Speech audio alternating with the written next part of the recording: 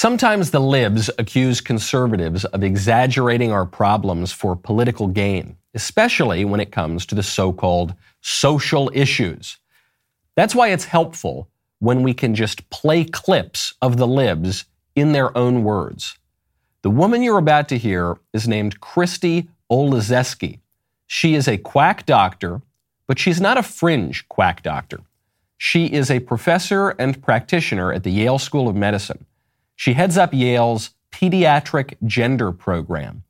Her job is to convince 3-year-olds to begin a lifelong process of chemical injections and genital mutilations to make them look more like the opposite sex. I'm a clinical psychologist by training, and I am the director of the Yale Gender Program, which is an interdisciplinary program working with gender-expansive individuals, 3 to 25, and their families. We help individuals who are questioning their gender identity or who identify as transgender or non-binary. We help them with their gender journey, thinking through the risks and the benefits of medical intervention, starting medical intervention, and also building supports around them. And I love what I do, so it's really, really wonderful to be working in this field and to be working with individuals who are gender diverse and gaining their support and helping them on their gender journeys. 3 to 25. This woman works with individuals ages 3 to 25 to facilitate their gender journeys. 3. The wildest predictions of the most alarmist religious right leaders of the past several decades did not predict this. The slipperiest slippery slope warnings did not predict the Ivy League grooming 3-year-olds to turn into castrati mutants. Our nation's mainstream liberal institutions, not just the crazy radicals, the actual mainstream as establishment as it gets, Yale University, have become more extreme than any of us could have possibly imagined. And the more predatory and outright demonic that the leftists get, the more insistent they become that it's us conservatives who have changed, that it's us conservatives who pose the threat to the country, that it's us conservatives who must be stopped by any means necessary. And do not doubt for 1 second, people who gleefully sterilize toddlers will attack their opponents using any means necessary. I'm Michael Knowles. This is The Michael Knowles Show.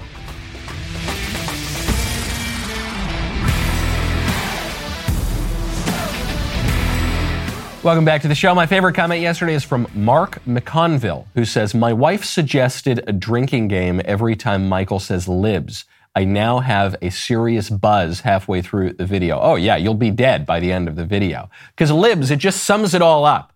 Some people want these really serious, self-serious terms, or very specific terms. Actually, it should be progressives. Actually, you should talk about the leftists. Actually, no, it's just the libs. They're just the libs.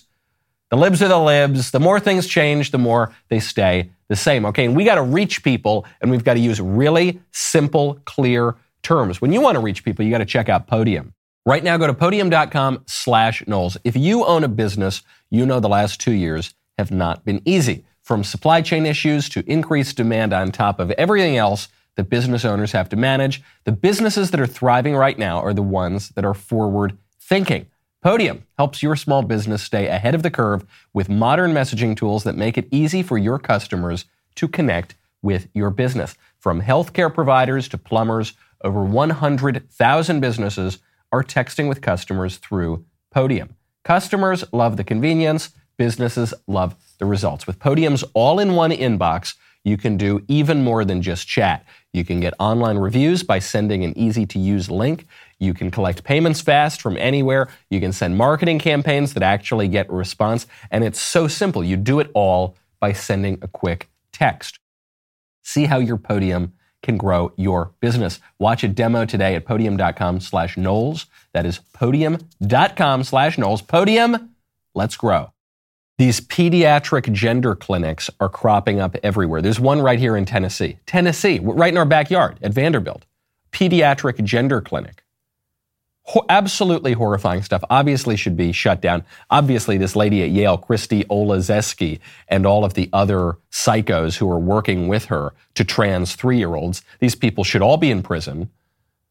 First, we have to pass a law banning this stuff. First, they need to lose their jobs. Then we need to pass a law banning this stuff. And then the second these people continue to groom the little kids, and you know they will, we need to put them in orange jumpsuits.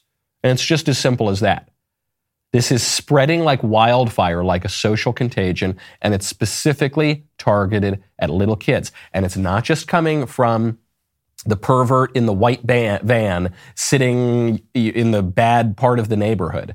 Okay, it's not just coming from some sex trafficker, international criminal. It's not just coming from the child porn producer. It's coming from Yale. It's coming from New York's Fashion Week. Here's a story out of New York. A 10-year-old child has just become the youngest transgender model to walk the runway at New York's Fashion Week. This young boy goes by Noella. He participated in the Trans Clothing Company show. This was created by the designer Mel Atkinson, this according to Metro. And Noella, this little boy who the adults in his life are dressing up to be a little girl, says, "It feels good that I'm already inspiring trans kids to be themselves." Now, obviously, what transgenderism does is the opposite. They encourage kids and all people not to be themselves, to be other people, or to pretend to be other people, to have a little boy pretend to be a little girl, or vice versa. I'm all for encouraging people to be themselves, and not even just themselves as they are, but to be a perfect, good version of themselves. All people they can go bad or they can go good. They can get into a lot of vice and sin and bad stuff, or they can do good stuff, pursue virtue, sanctity, holiness. And we should encourage the latter, not the former. It's not just that you're born, some people are born good, some people are born bad. That's not true. We have free will. We have a conception of what's good and what's bad. Okay, and we can know something about that and pursue that. Here, we're getting the worst possible version. We're encouraging people to only pursue really bad stuff and then to just pretend to be totally different than they are outright. How on earth does a 10-year-old kid wind up doing a drag dance at New York Fashion Week? Obviously because this poor little boy has pervert parents. His current guardians, that's how it's described in the article. I don't even know what the relationship of these adults are to the kid. I just know that they're perverts. Ray and Dee McMahon told Metro that Noella, who's this little boy, began socially transitioning at the age of 4. So you read that and you say, Ray and Dee, that sounds like normal people, right? But I know they're not normal people because they're transing their little 4-year-old. So of course, these guys are both, guys or girls, I don't know what they are both sexual deviants. They identify as non-binary. And so whose fault is this? The primary fault is the fault of the parents. Or I don't know the parents, the current guardians, as this is ambiguously described in the paper. But the parents are the fault of us. That's really what this is about. We can't just say those guys are perverts or girls or whatever they are. We can't just say they're perverts, this is their child abuse. Yeah, it is. They're primarily responsible, but we let this happen. We let this happen. How on earth did these people adopt a child or do it, or through surrogacy create a child? I actually don't know if it's 2 guys or 2 girls or a guy and a girl. The fact that I don't know that is our fault politically because we've radically redefined marriage, so we have no idea what marriage means. We tolerate all sorts of sexual degeneracy, so men can pretend to be women and women can pretend to be men, and they can pretend to be ambiguous. People are having a surgery called sexual nullification. That means they just chop off their genitals entirely. And we tolerate this. Not only do we tolerate this, we celebrate this, and if you in any way criticize it, you're called a hater and you can be ostracized from society. I'm not sure that this video will remain on YouTube. You know, I broadcast my show in part on YouTube. I'm not sure that this will even be allowed to be kept up because I don't think that these pervs should be allowed within 300 yards of a child. And I don't think they should be able to pretend that their union is a marriage. And I don't think they should be able to pretend that whichever one of them is a man, either or none of them is a man is a girl, or vice versa, or that they're neither. That's our fault. We let it get this far. We in the political community. We let the libs go this far because so many conservatives, what did they say? Well, it doesn't affect me. I think government should get out of the marriage business entirely. Well, I don't know. What people do in their bedroom between consenting adults, that's none of my business. I think this is my business. I don't want kids on drag red carpets. I don't want kids, little boys dancing around like little girls for the satisfaction of perverts at New York's Fashion Week. I don't want these Yale psychopaths to be able to trans 3-year-olds. That's a political problem. That's why the government's always involved in marriage, by the way, because marriage is the fundamental political institution, and the state, meaning the political community, obviously has an interest and obviously always has some kind of say in how to raise the next generation. That's what it is. That's what marriage is. Marriage is a lifelong bond, a union between a man and a woman for the sake of the generation, the procreation, and the education of children. We have a say about that, or we should. Or we just let this go. And I blame the libs, but I expect it of the libs.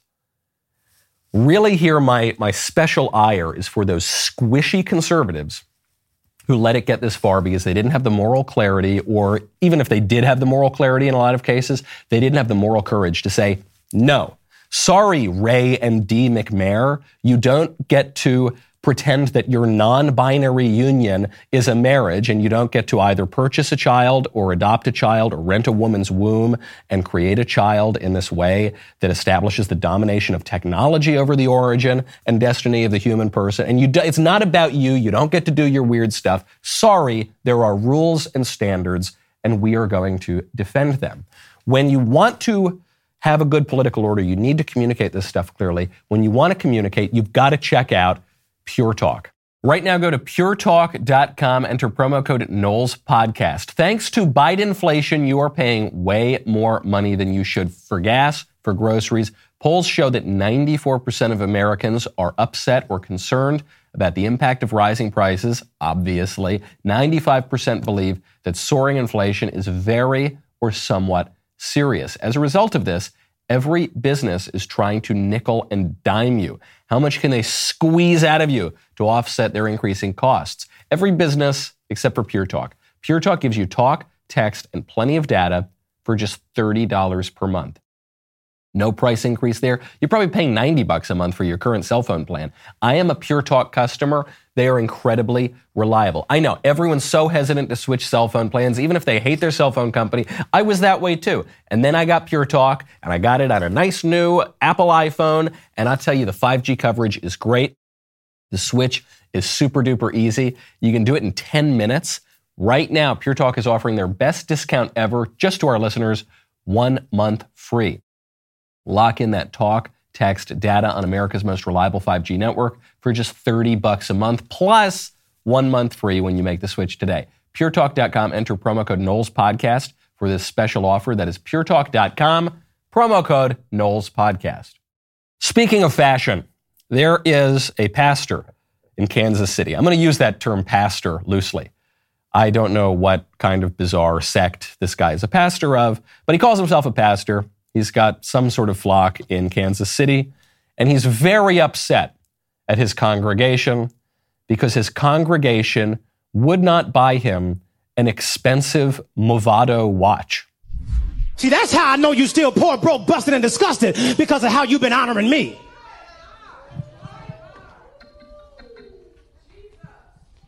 I'm not worth your McDonald's money. Come on.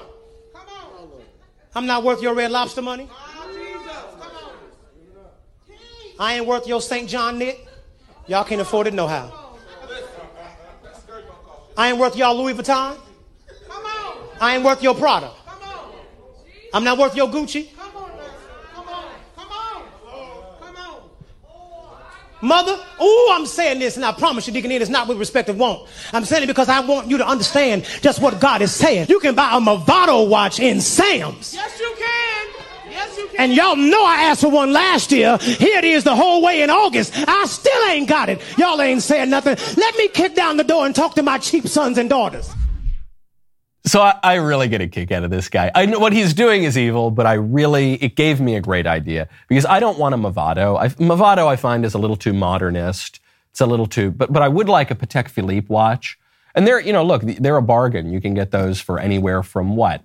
$20,000 to a few million. And so I think this guy can do it to his flock here. There are a lot of listeners out there. What? You listeners out there, you're too cheap to buy me a Patek Philippe watch? You're listening to this show every day. Every single day I'm sitting here. You know I want a nice $200,000 Patek Philippe watch, and you're too cheap. You're too busted to buy me that watch. You would probably be pretty offended if I said that. I would like the watch, by the way. But you would probably be pretty offended if I said that, and rightly so.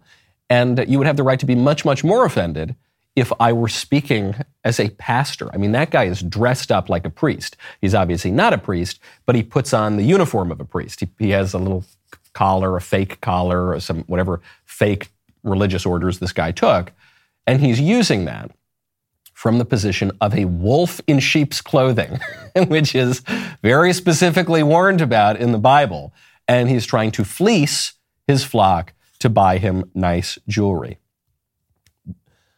We tend to have a more visceral and negative reaction to guys like this, even than we do to the atheists, even than we do to the radicals, perhaps even than we do to the blasphemers and the heretics and the libs. So I guess this guy is a heretic.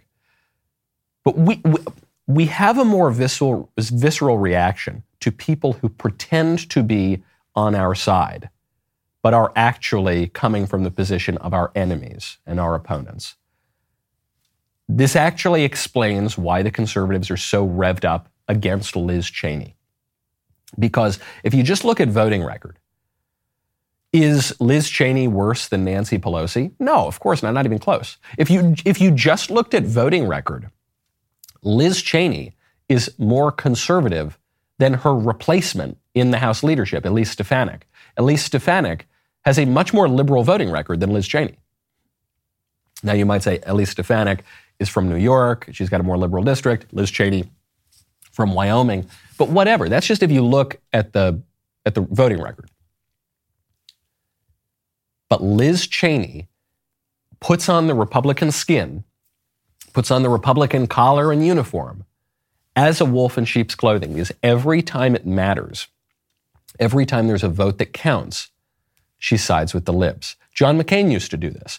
John McCain talked a good game. He sided with the Republicans. He even sided with Trump, whom he hated, I think 83 to 85% of the time, even Trump.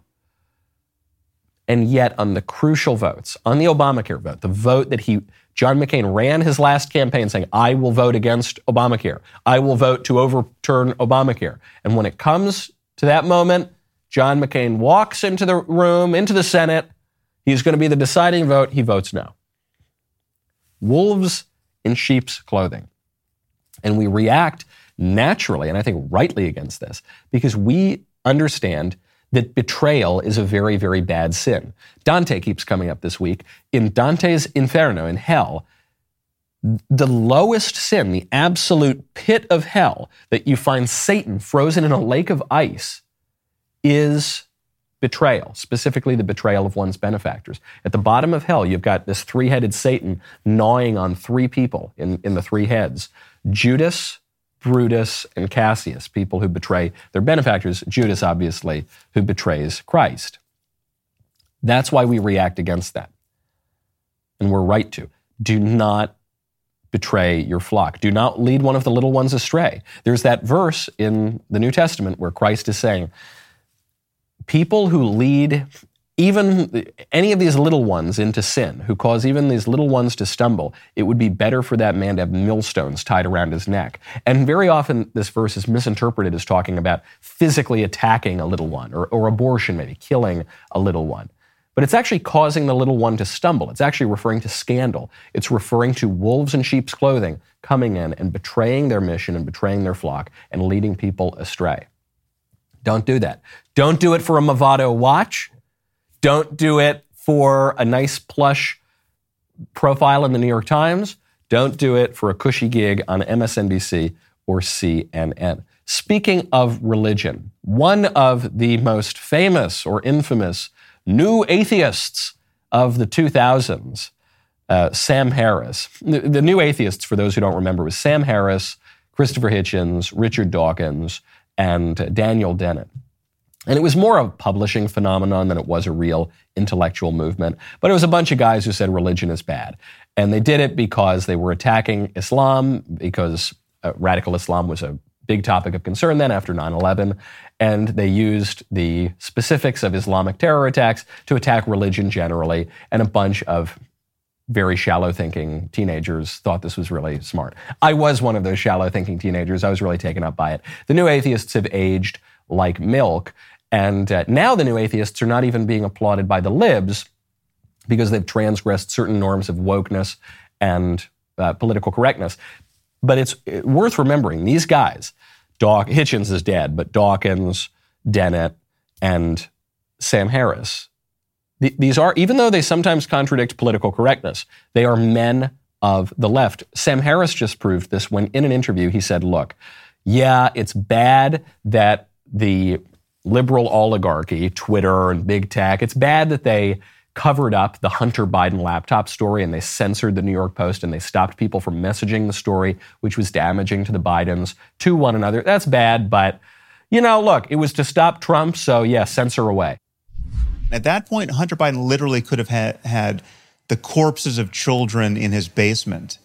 I would not have cared, right? It's like, there's nothing. First of all, it's Hunter Biden, right? It's not Joe Biden, but even if whatever scope of Joe Biden's corruption is, like if we could just go down that rabbit hole endlessly and understand that he's getting kickbacks from Hunter Biden's deals in Ukraine or wherever else, right, or China, it is infinitesimal compared to the corruption we know Trump is involved in. Now that doesn't answer the people who say it's still completely unfair to not have looked at the laptop in a timely way and to have shut down the New York Post's Twitter account. Like that's just a conspiracy. That's a left-wing conspiracy to deny the presidency to Donald Trump. Absolutely it was. Absolutely. Right. But I think it was warranted. It was a left-wing conspiracy. It was censorship. It was wrong. Maybe it was illegal. I don't know. But who cares? It was all sorts of sinful and all sorts of terrible, but it was worth it. So on the surface, this story is not that interesting. Wow, one of the most famous atheists in America is advocating immorality. Not exactly a man bites dog story, of course. The guy has no real solid moral foundation. He has tried to create some way of justifying the existence of objective morality without God. That is a fool's errand. That's not possible. So when push comes to shove, when it gets to something he really, really wants, like kicking Trump out of office, he says, yeah, the ends justify the means. It's immoral, but whatever. Who cares? Sure. The bigger takeaway here is that the libs will do anything to stop Trump and his supporters, even Sam Harris. Sam Harris, by today's standards, is one of the more moderate libs. And even he says, yeah, do anything to stop Trump. Because they called Trump Hitler. They said Trump is Hitler, Trump is the embodiment of evil. And so if they use that kind of language for Trump and his supporters, and you and me, folks, and anyone to the right of Hillary Clinton, if they use that kind of language, then of course they will do absolutely anything to stop us. We can't be surprised when people who kill the babies and trans the kids and rig elections and censor all sorts of material and who admit that these things are immoral, when they do those sorts of things, we cannot be surprised. There's nothing they won't do to stop the evil orange man. Right now, go to preborn.com/Knowles. Last year, because of you, Preborn's network of clinics saved over 58,000 babies. Thank you to all who made this possible. We need to celebrate these precious babies. When Charlotte found out she was pregnant, she was 7 weeks along. In the back of her mind, she thought abortion was the best solution. She went into a preborn clinic, and after hearing her baby's heartbeat and seeing her beautiful baby on ultrasound, she chose life. Her heart is filled with gratitude for all of you who made this possible. Just $28 a month can be the difference between the life and death of a child. When a mother meets her baby on ultrasound and hears that heartbeat, it is a divine connection that doubles a baby's chance at life. Let's join together, help mothers choose life. To donate, dial pound 250, say keyword baby. That's keyword baby, or go to preborn.com/Knowles, Knowles. Preborn fundraises separately for all the administrative costs. So every dollar you give goes straight towards saving babies. Go to preborn.com/Knowles, Knowles, and donate right now. With the Daily Wire's rapid growth, we cannot hire fast enough. We are actively looking to expand our team and add some new jobs to this non-recession economy. I suggested we hire a dedicated team of cigar rollers. Unfortunately, that was overruled for now, which is absolutely outrageous. I'm looking for new employment as a result of that. I just don't feel supported here, okay? If I can't have a delicious anyway, the Daily Wire is currently looking to hire exceptional performers to join our wonderful ad revenue team. If you have experience in digital advertising, audio sales, and campaign optimization and client services, we would love to hear from you right now. If you know how to roll a proper cigar, that is even better. I would like to hear from you right now. Go to dailywire.com/careers, view our openings, and apply. dailywire.com/careers. The libs will go to any length to stop Trump, and by Trump, we mean you and me and all the conservatives. Trump is a symbol. Trump is a vessel. All political candidates are to some degree symbols and vessels. And Trump, he said this himself. He said, they're not just coming after me. They're only coming after me because they want to get to you, and I happen to be in the way. I'm the representative of you. That's why they're going after me. It's not just MSNBC and CNN. It's not just the online atheist authors and public intellectuals. It's the deep state. Okay, the actual deep state. It's the blob. It's the whole liberal establishment, starting with the media and big tech as the publishing platform of the media, the publishing platform of the publishing platforms. You saw a tweet that came out just the other day from Edward Luce. Edward Luce is an associate editor at the Financial Times, very mainstream established paper. He says, I've covered extremism and violent ideologies around the world over my career. Have never come across a political force more nihilistic, dangerous, and contemptible than today's Republicans. Nothing close. A ridiculous statement, which we'll get to in 1 second, but the real kicker here is that insane comment was retweeted by the former CIA director, Michael Hayden. Michael Hayden says, I agree, and I was the CIA director. And by the way, Michael Hayden wasn't Obama's CIA director. Michael Hayden was George W. Bush's CIA director. He was a Republican appointee, albeit from the liberal wing of the Republican Party. The Bushes, going all the way back to Granddaddy Prescott, have come from the liberal wing of the Republican Party. This is why Reagan and Bush were a team together, because they ran against one another in the primaries in 1980, because Reagan represented the conservative wing of the party, and George H.W. Bush represented the liberal wing. General Michael Hayden, military background, CIA background, he agrees with the statement that today's Republicans are the most nihilistic, dangerous, and contemptible force ever that they've ever seen in the whole wide world, not just in America. ISIS, nothing compared to the Republicans. Al-Qaeda, the Chinese Communist Party, mean Mr. Putin, even Putin. I thought Putin was the worst guy ever. No, not compared to Ron DeSantis, I guess. Not compared to Ted Cruz, I suppose. Certainly not compared to Trump. Now, it makes, of course, no sense. The only political group that I would apply the term nihilistic to in America would be the left. The left. To be nihilistic is to believe that nothing really means anything at all, to be just absolutely, totally black-pilled and just want to burn it down. First of all, the libs literally burn the country down. But furthermore, they're chopping up little kids right now because they don't think our bodies really have meaning or don't really have an objective kind of intrinsic meaning. They're chopping up little kids. They're killing babies, 850,000 a year. They're trying to assassinate Supreme Court justices who are in any way threatening their right to kill babies. They're upending our institutions. They're defending rigging elections. They're defending censorship. If you're going to call anyone nihilistic, it's so bizarre to accuse the Republicans who say, hey, guys, would it be possible? We're not even going to outlaw all abortions. Could we just have slightly fewer every year? I have never seen a more extreme nihilistic date. Hey, guys, would it be, look, if we're going to chop off people's appendages and stuff and pump them full of hormones and turn them into castrati, can we wait until they're, I don't know, like 5. I've never seen a more extreme, evil, dangerous. Hey, guys, could we, marriage, it's a fundamental unit of society. Could we, how there was a definition of it for all of human history everywhere until like 5 minutes ago? Maybe I've never seen a more extreme. You probably don't even want us to go to monkeypox orgies. Well, okay. All right, fine. That's what they say. That's what they believe. Michael Hayden is not just some crazy blue check. He is a crazy blue check. He is a lib, I guess, but the guy was the CIA director, okay? The guy was a general. This stuff is in institutions that wield extraordinary, covert, clandestine, often abused, unaccountable power against you. They're telling you that. When people tell you what they're doing, you should believe them. So what do the Republicans do in this case? Elon Musk has an idea, and I get a real kick out of Elon Musk. The guy's doing a lot of good in many ways in the world, but this one was a head scratcher.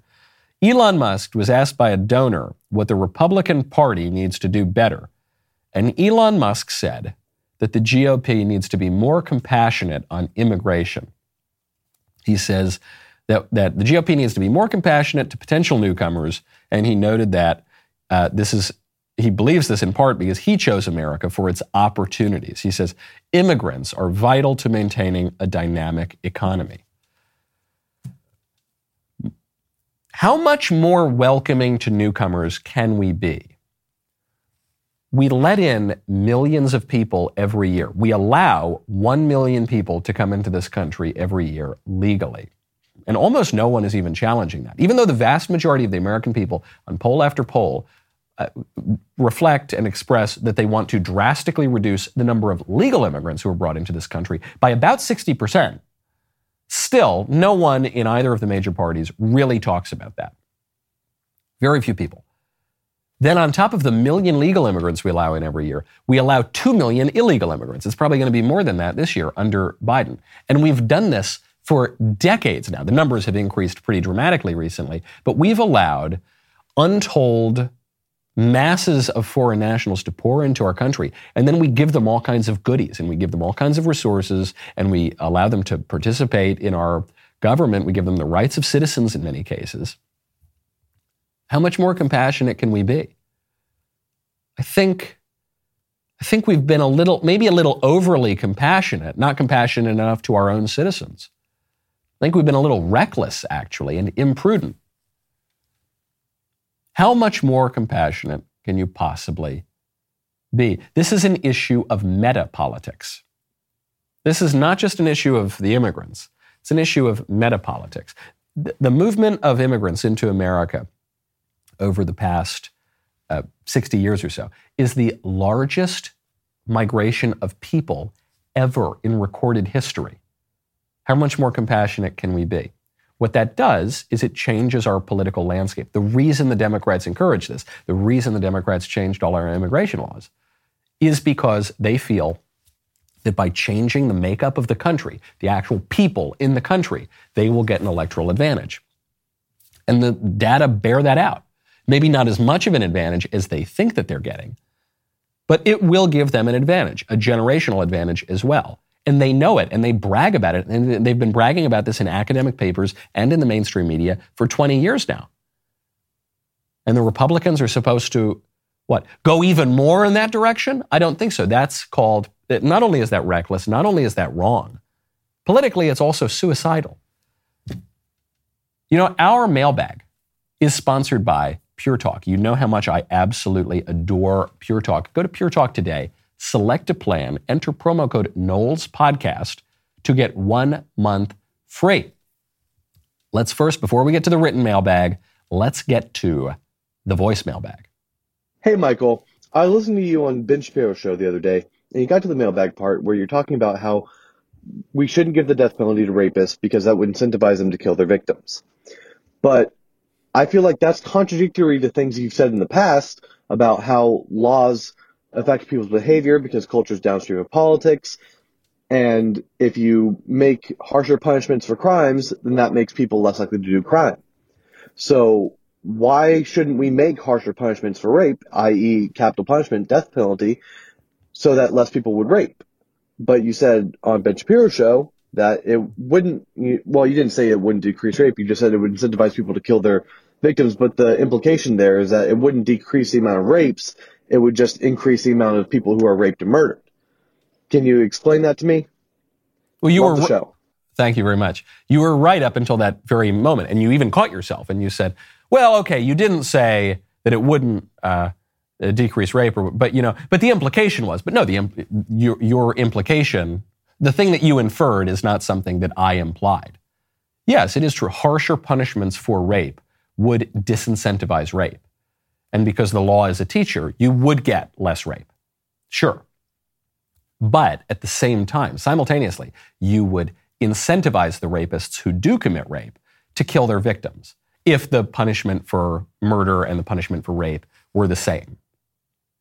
Because the rapist, in a regime in which rape is punished less severely than murder, the rapist has some incentive not to kill his victim, even though by not killing his victim, he increases the chances that he'll be caught because the victim could go to the police and say what happened.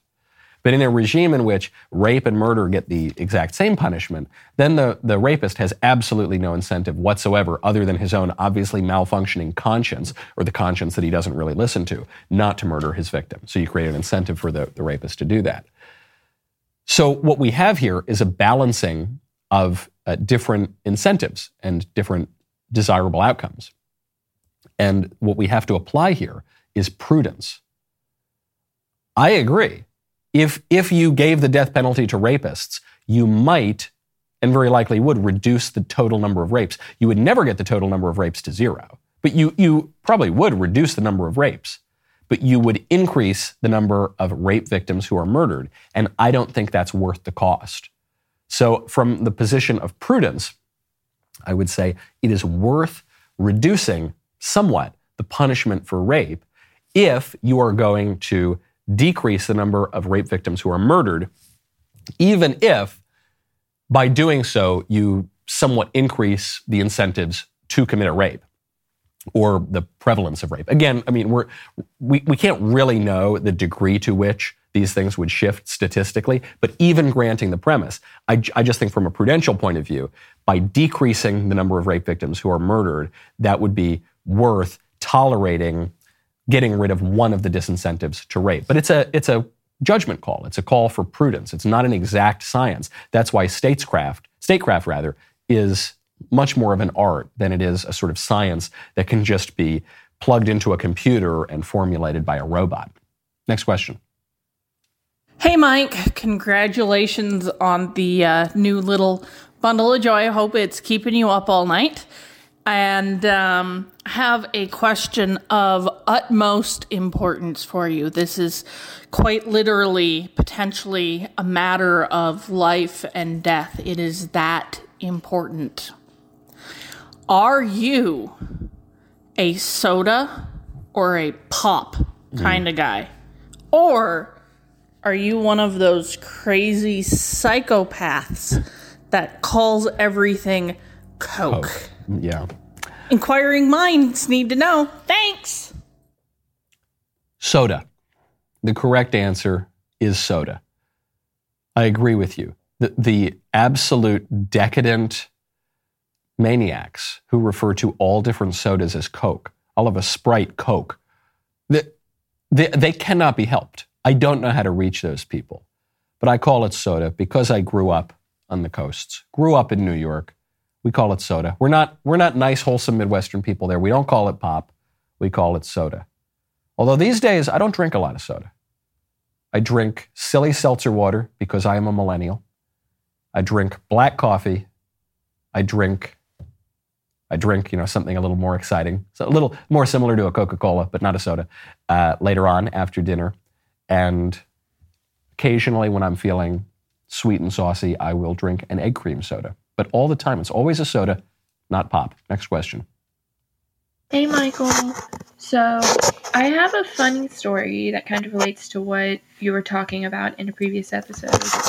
So in 2012, I believe, when Obama was running, a felon from, I think it was Texas, beat him in a lot of West Virginia counties. Like, it was 40-60. Like, it was really close.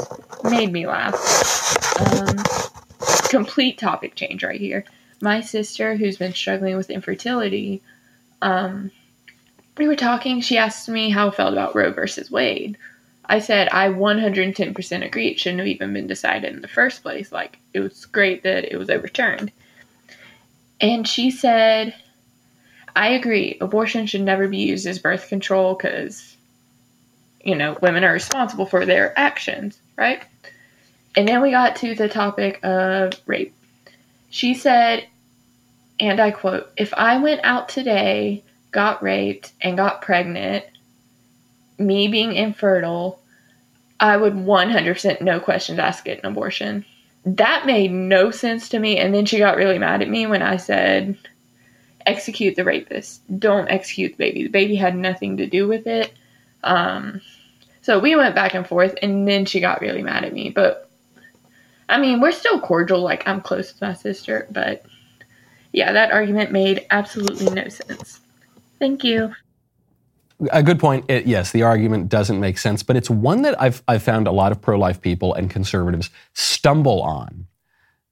They get tripped up on when they are confronted with it, which is, what about the case of rape? Are you telling me that if a woman is raped and becomes pregnant, that you would make her carry that baby to term? And of course, the percentage of abortions that take place in the context of rape, it's less than 1%. So it's really just a distraction because the libs don't want to deal with statistically 100% of abortions, which are elective. So they bring that up, and this is the hard case. But the premise here is that you can undo the rape. You can make the rape all better. You can make the rape go away if you just kill the baby. And that's a ridiculous premise. We should not accept that premise. The woman is raped. Now she's pregnant and confronted with a choice. Do you kill the baby or not? The two questions from a moral standpoint are completely unrelated. The rape is bad. The rape is a trauma. The woman is going to have to work through that rape. Spiritually, psychologically, perhaps physically. Abortion isn't going to fix any of that. Then you have the question, should the woman kill the baby in addition to that? And by the way, if the woman does kill the baby, and they're not going to tell you this in the pro-abortion lecture or class, if the woman does kill the baby, she's going to have a trauma from that too. One, she's going to have to, in a sense, give birth to it. One way or the other. You got to get the baby out of there. And two, she's going to have the nagging guilt of the reality that she killed the baby. So you're adding trauma onto trauma. But even putting that aside for a second, nothing about getting the abortion is going to in any way change the rape. So you've got to call them out on that. You say, yeah, I don't think that women who have been victimized and raped should then have the additional trauma of committing a murder. All right, next question. Hey Michael, my name's Braden. I just listened to your episode where you talked about essentially the immorality of a homosexual couple adopting a child, just the concept in general. My question is, what about those children that need a home, absolutely need a home, need to be adopted, what have you, and a broken home is better than no home at all, and you have a loving homosexual couple willing to take them in and be a caretaker and a guardian for that child? I'm just curious your response to that. Thank you. Well, we've got to distinguish between two radically different forms of adoption. One is the adoption of newborn babies, and the other is the fostering of children who are in orphanages usually run by the state. Those are very, very different types of abortion. And the libs and the radicals who want to redefine the family and who want to mainstream things like single-parent adoption or homosexual adoption, they try to conflate the two because it's helpful for their argument. But I think we would all grant those are very different types of adoption. And in the case of the adoption of newborns, the premise of your question ceases to make sense because what you will hear is, as you said, what about all those babies who need a home and can't get a home? In the case of newborn adoption in the United States, that doesn't exist. That's completely made up. Lump that away with the boogeyman and Bigfoot.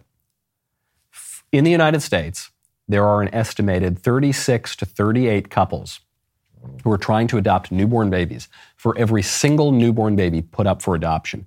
It is incredibly difficult to adopt a baby in the United States. It's very expensive. People wait years to do it.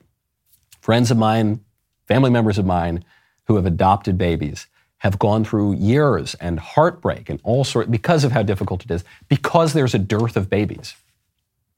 In the case of orphanages and the foster care system, that's different, because in that case, you're talking about children who have been in terrible homes, who have very frequently been abused and neglected, children who are much, much older, children who could be even in their teenage years. And so it's wonderful when people foster those children and take them into their own homes. But that's just a totally different sort of circumstance. And so if you're asking me,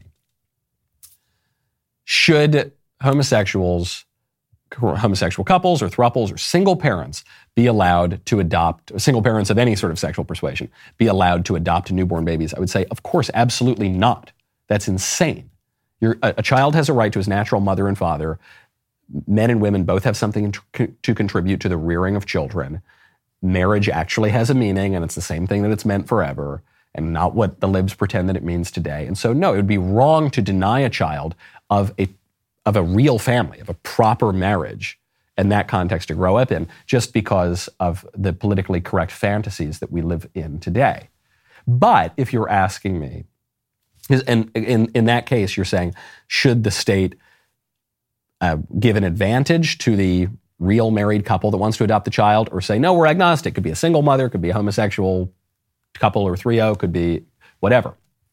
In the case of the foster care, you're saying, should homosexuals or single mothers or whoever be allowed to take in children who are languishing in orphanages, certainly outside the context of a marriage or outside of a family, who are much older, who are not as desired in terms of adoption as the newborns are? That's a very different conversation. I would be much more open to that conversation, obviously, because they're just kind of apples and oranges. But the last thing we should do is to conflate the two. Okay, before we go, let's get one question that's written from Steve. Michael, you've probably answered this before. Why do you use the term liberal to describe the illiberal left? Everything about their behavior makes them Woodrow Wilson-style progressives. As I listen to your live show right now, you're contrasting the concepts of liberalism, progressive, and leftism. I think you are one who strives for precision in language. Why not in this case? Thanks, Steve. I am being precise in this case. There are two schools of thought among conservatives about liberalism.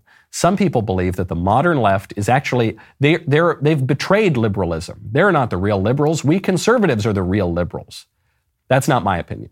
Libertarians believe that. Classical liberals believe that. I do not believe that. Some people believe that leftism, progressivism, socialism even, are natural conclusions of liberalism. Not even just the modern liberalism, but going all the way back to those classical liberals, those Enlightenment, quote-unquote, era classical liberals. They think that it's not a betrayal of liberalism, but the natural conclusion of it. I'm very much of that opinion. I think that the shades of difference between liberalism, classical or modern, leftism, progressivism, even socialism and Marxism, I think the shades of difference are minuscule, because I think those are all rationalist ideologies that take the individual to be the basic unit of society, that upend the traditional moral order or deny the traditional moral order. And I think they're just not really conservative at all. And they all kind of go in different directions, but I think the real they're all different sides of the same coin, or I guess Rubik's Cube or something. I think the real alternative is the conservative worldview that says the basic unit of society is the family, that says we shouldn't just overturn all traditions or upend all of society, that we ought to do things that we have done, and we ought to recognize the moral order. We ought to recognize that there is such a thing as the good. We can know something about the good. Ultimately, we have obligations to the common good and ultimately to our highest good, who is God. That's my view. Okay, we got the member block of the show coming up.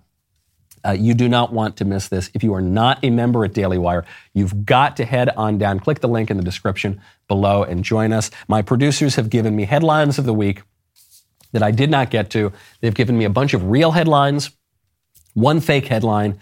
I've got to guess which the fake one is. Plus, we'll try to get to a little bit more of your mailbag, because on Friday, I've got all these good mailbag questions. We don't have time to get to all of them. I'll get to more in the member block.